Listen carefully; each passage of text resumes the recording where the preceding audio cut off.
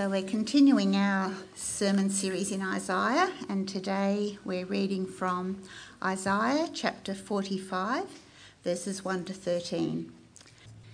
This is what the Lord says to his anointed, to Cyrus, whose right hand I take hold of, to subdue nations before him, and to strip kings of their armour, to open doors before him, so that gates will not be shut. I will go before you and will level the mountains. I will break down gates of bronze and cut through bars of iron. I will give you hidden treasures, riches stored in secret places, so that you may know that I am the Lord, the God of Israel, who summons you by name. For the sake of Jacob my servant, of Israel my chosen, I summon you by name and bestow on you a title of honour, though you do not acknowledge me. I am the Lord, and there is no other. Apart from me, there is no God. I will strengthen you, though you have not acknowledged me, so that from the rising of the sun to the place of its setting, people may know there is none besides me. I am the Lord, and there is no other. I form the light and create darkness. I bring prosperity and create disaster. I, the Lord, do all these things. You heavens above, rain down my righteousness. Let the clouds shower it down. Let the earth open wide. Let salvation spring up. Let righteousness flourish with it. I, the Lord, have created it. Woe to those who quarrel with their maker, those who are nothing but potsherds among the potsherds on the ground. Does the clay say to the potter, "What are you making?" Does your work say, "The potter has no hands"? Woe to the one who says to a father, "What have you begotten?" Or to a mother, "What have you brought to birth?" This is what the Lord says, the Holy One of Israel and its Maker. Concerning things to come, do you question me about my children, or give me orders about the work of my hands? It is I who made the earth and created mankind on it. My own hands stretched out the heavens. I marshalled their starry hosts. I will raise up Cyrus in my righteousness. I will make all his ways straight. He will rebuild my city and set my exiles free, but not for a price or reward, says the Lord Almighty. Let me pray as we get into this passage. Dear Lord, as we come to your word now, I pray that my words might honour you, that we might understand your word clearly and hear the things you want us to hear. Amen. Winston Churchill once said, "Many forms of government have been tried and will be tried in this world of sin and woe. No one pretends that democracy is perfect or all-wise. Indeed, it has been said that democracy is the worst form of government, except for all those other forms that have been tried from time to time." And his point is that democracy recognises that people are flawed. So we all have lots of opinions about what should be done and how it should be done. But democracy recognises that we don't always get it right. And so we bring in more opinions and we build a system where if we don't like where things are going, at least we have the opportunity to vote and change directions. And the good intention is that the collective opinion of lots of flawed people will help us find the least flawed, good way forward. So that gives us hope for democracy, which is a good thing. But I'm not sure if we always approach our own opinions with the same sense of humility. One of the beauties of having an opinion is it never has to get sort of tested in the crucible of reality. So we watch the footy finals or we're watching the World Cup at the moment, and when the coach gets it right, we affirm them, and it's almost like that we've been involved in them getting it right. It's freakish how they read my mind. And of course, when they get it wrong, then we're screaming at their incompetence because, of course, we would have got it right. And, of course, no one can ever test that our opinion is wrong. And sometimes on more of those deeply held opinions, we go even further by adopting that language of my truth. And if it's true for me, then what we're really saying is this is beyond dispute or beyond question. You cannot question my truth.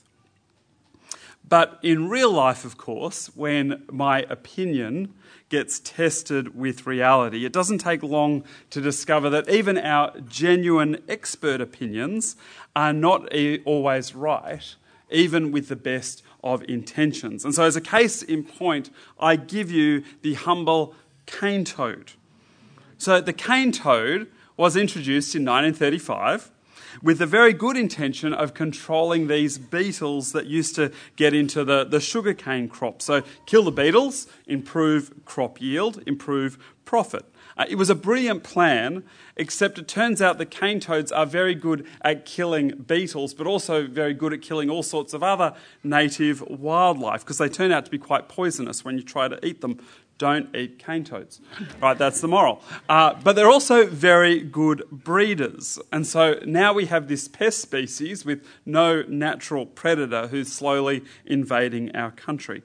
So lots of good intentions, lots of experts, but in the end, they were wrong. Now, it doesn't mean that we always get it wrong, but it does mean that we should approach our opinion with a sense of humility and a recognition that even our genuine expert opinions come with limitations. We don't know everything. We are limited by our capacity. We're limited by knowing the variables that are potentially involved, and we're limited by our own bias. But of course, all of this is just in my opinion. In the passage that we just read, it begins with God speaking through the prophet Isaiah, and he's describing how in the future he's going to use this foreign pagan king to rescue his people. But that news is not received well, because his people have an opinion about how God should be doing things, and this isn't it. Which takes kind of a special sort of arrogance. They're the ones who have got themselves into the mess in the first place, and now they want to tell God what he should be doing to get them out of it. But it also raises some interesting questions for us in terms of how we approach God. Do we approach God with a sense of entitlement and expectation that God will conform to our expectations?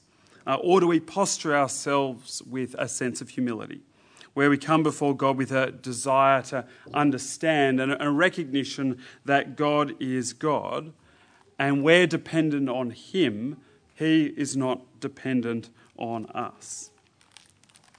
So Isaiah is writing in a particular historical context. So when Isaiah starts writing, the Assyrian Empire is the dominant world power of the time.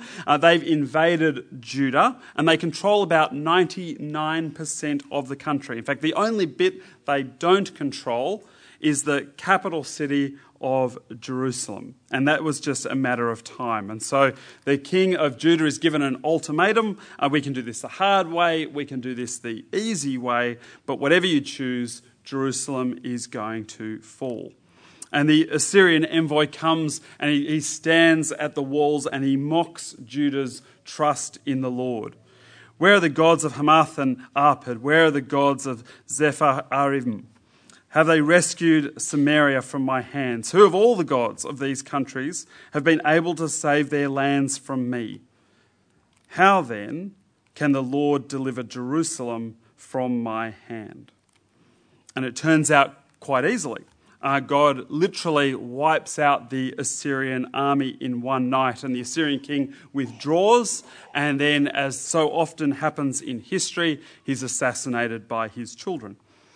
So that was a win for Judah, and it looks like they finally reached this time of peace. But then Isaiah rightly predicts that the Babylonian Empire will be the next to try their hand, and this time they will actually succeed. God won't intervene. Jerusalem will be destroyed, the temple will be destroyed, and the people will be taken into exile. But then in the wonderful saga of human history, the Babylonian Empire is then overthrown by the Persian Empire. And I didn't have a big enough map, but the Assyrians were doing okay. Babylon was a lot bigger than the Assyrians, and the Persians were a lot bigger than the Babylonians. Not that it's a competition. But the Persians did quite like the city of Babylon. It had lovely gardens, and so it became their capital. And the king of Persia is Cyrus, and that's where our passage begins. This is what the Lord says to his anointed, to Cyrus, whose right hand I take hold of, to subdue nations before him. I will go before you and will level the mountains. I will break down gates of bronze and cut through bars of iron. In Hebrew, the word for anointed is Messiah. In the New Testament, which is written in Greek, the word is Christ. So when we talk about Jesus Christ, it's a title, not a name. And we're talking about Jesus, the anointed one of God. And so it speaks to his authority and his power and his role, that he is there to protect and save and lead the people. So for Cyrus to be given the title anointed was a big deal. This is a sort of title in the Old Testament that was only reserved for people like David. Now, I'm not sure quite what the modern equivalent is, but it would be something like, and invariably I'm going to offend someone right now, saying Donald Trump is the anointed one of God, and that he's the one who's going to save us from humanity. And now, in some respects, I'm very reticent to even use Donald Trump as an example, because I suspect some people really do think he's a Messiah figure. Certainly, he thinks he's a Messiah figure, at least it would appear. But in terms of Cyrus, God's saying, I will be the real power behind your success. I'm the one who will subdue nations before you. And in many respects, this has very little to do with Cyrus personally. This is about God working through the events of history to bring about his desired end, which is to restore his people. For the sake of Jacob, my servant, of Israel, my chosen, I summon you by name and bestow on you a title of honour, though you do not acknowledge me. And so this isn't about Cyrus being a good king or a moral king. He doesn't even acknowledge God, but God honours him, and God will achieve his purposes through him. And God says he will do all of these things because he is God. I'm the Lord, and there is no other. I form the light and create darkness. I bring prosperity and create disaster. I, the Lord, do all these things. So firstly, there is no other God. And I think right there that's becoming an increasingly controversial statement in our modern culture. How dare any one group claim to have a monopoly on God? I think, interestingly, from my experience, it's often been people who don't believe in God at all who are perhaps most offended. Once upon a time, I used to live in Sydney, in Greenacre, which is a very multicultural suburb, and quite a high Muslim population. And so I'd often have conversations with people in our community. And one night I was catching a taxi home, and you always chat to the taxi driver because it's always a interesting conversation. And he's trying to tell me about Islam and why I should follow Islam and follow Allah. And I'm talking to him about I'm a Christian and what it means for me to be Christian and why he should be a Christian. The thing that we had in common in that conversation is that we both could not be right. We both agreed that we weren't talking about the same thing. And so the question is, what is actually true? And that was where the debate was. And it was actually a really, wonderful conversation. We chatted for about 10 minutes for the the taxi ride. We chatted for about another 15 minutes sitting out the front of my house. And he's probably thinking, time's money. But it was a great conversation. We shook hands, we parted ways.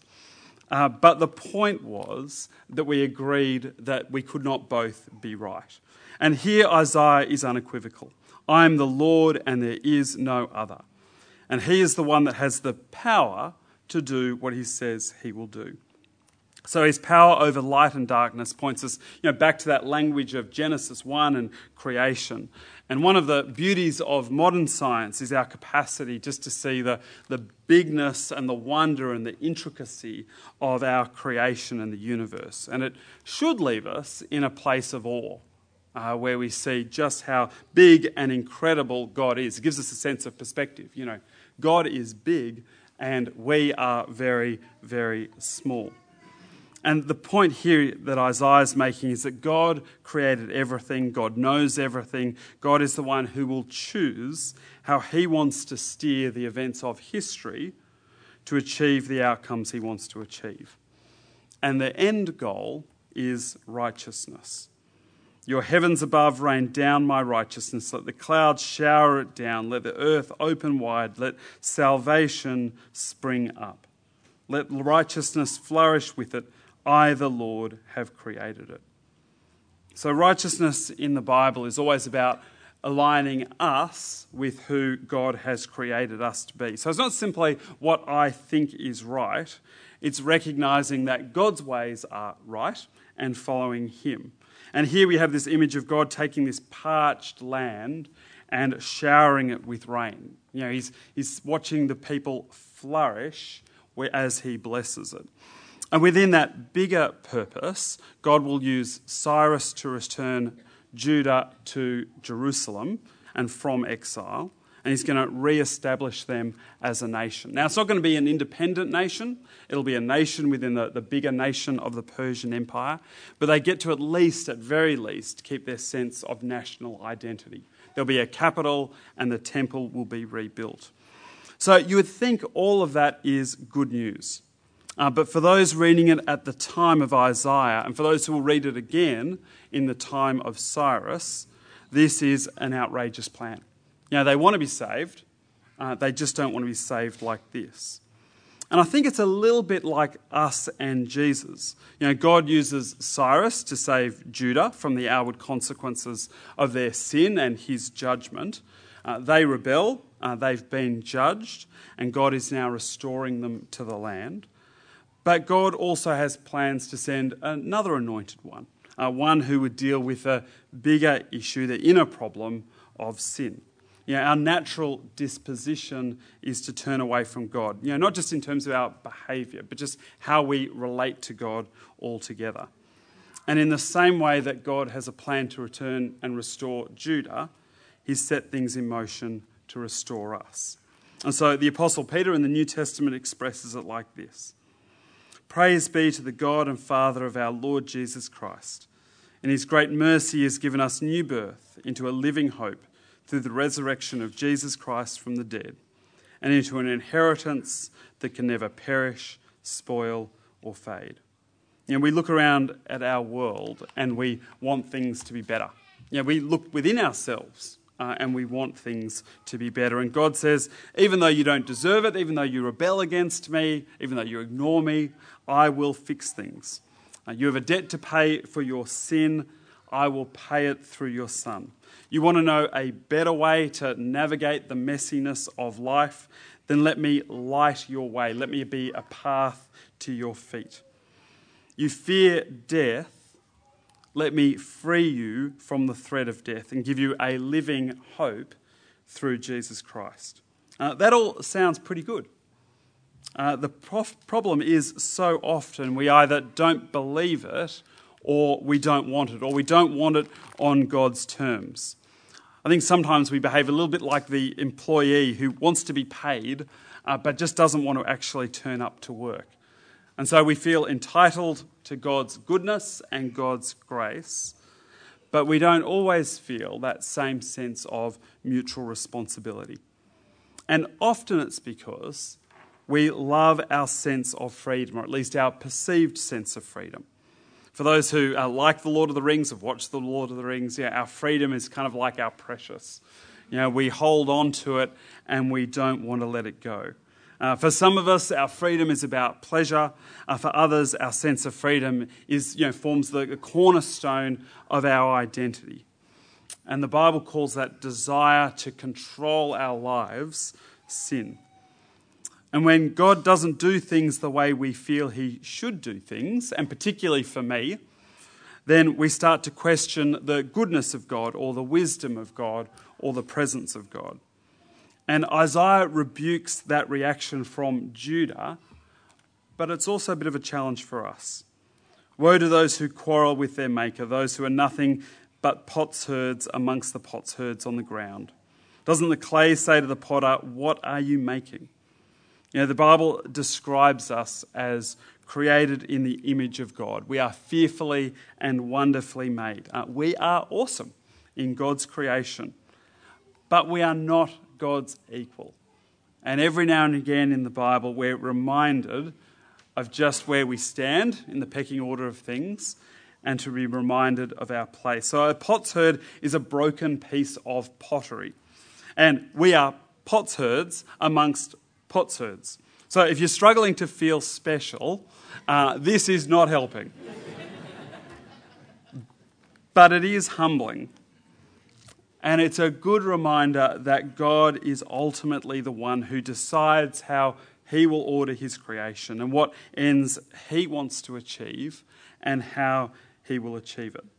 The people of Judah are questioning God's choice of Cyrus to rebuild Jerusalem and the temple and to set the exiles free. Our questions are perhaps a little bit different. So they're more along the lines of, I suspect, things like, why does God allow so much suffering in the world? Or how is it fair that God would save some people and not others? Or why doesn't God make himself clearer? Or if God is with me, why do I still struggle with things like anxiety or depression? And they're all good questions, but the real question is, how do we ask those questions? Because often we're not asking them as a genuine question seeking to know. Often we ask them more as a statement and more as an accusation. And as we read God's word, we do have some answers.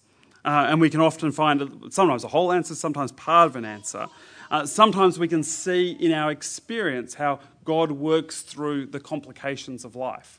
We can see how it helps us grow in character. We can see how it reminds us that life is full of brokenness. And when we recognise that, we can see how God can be our refuge. But sometimes it's hard to see any goodness at all. And sometimes even when we find an answer in the Bible, we find it hard to accept. And I think often we focus on the question of why. Why is this happening to me? But I think often more the constructive question are the questions around the what and the how. What does God want me to learn from this? And how should I respond? And that's certainly where Jesus directs us. When he was asked about these 18 people who died when a tower collapsed, the people are asking, wanting to know, why did God allow this to happen? And he replies by saying, do you think they were more guilty than all the others living in Jerusalem? I tell you, no. But unless you repent, you too will all perish. In this passage in Isaiah, Judah feels they have the right to question God because God isn't conforming to their expectation. But not all opinions are equal. And so ultimately it does come down to a question of trust. Do we trust that God actually knows best? Are we willing to accept his way of choosing to save people? He saved Judah through Cyrus, but the bigger issue was saving Judah and humanity from sin. And he chooses to do that through the events of Jesus dying on the cross. Now, it's not necessarily the way we would imagine God fixing things. but it is good news for anyone who accepts it.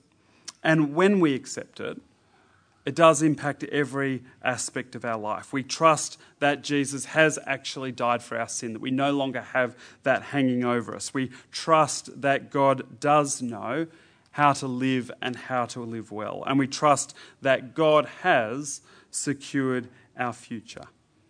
So we may well have got ourselves into this mess, but thankfully, God is the one who knows how to get us out of it. Amen.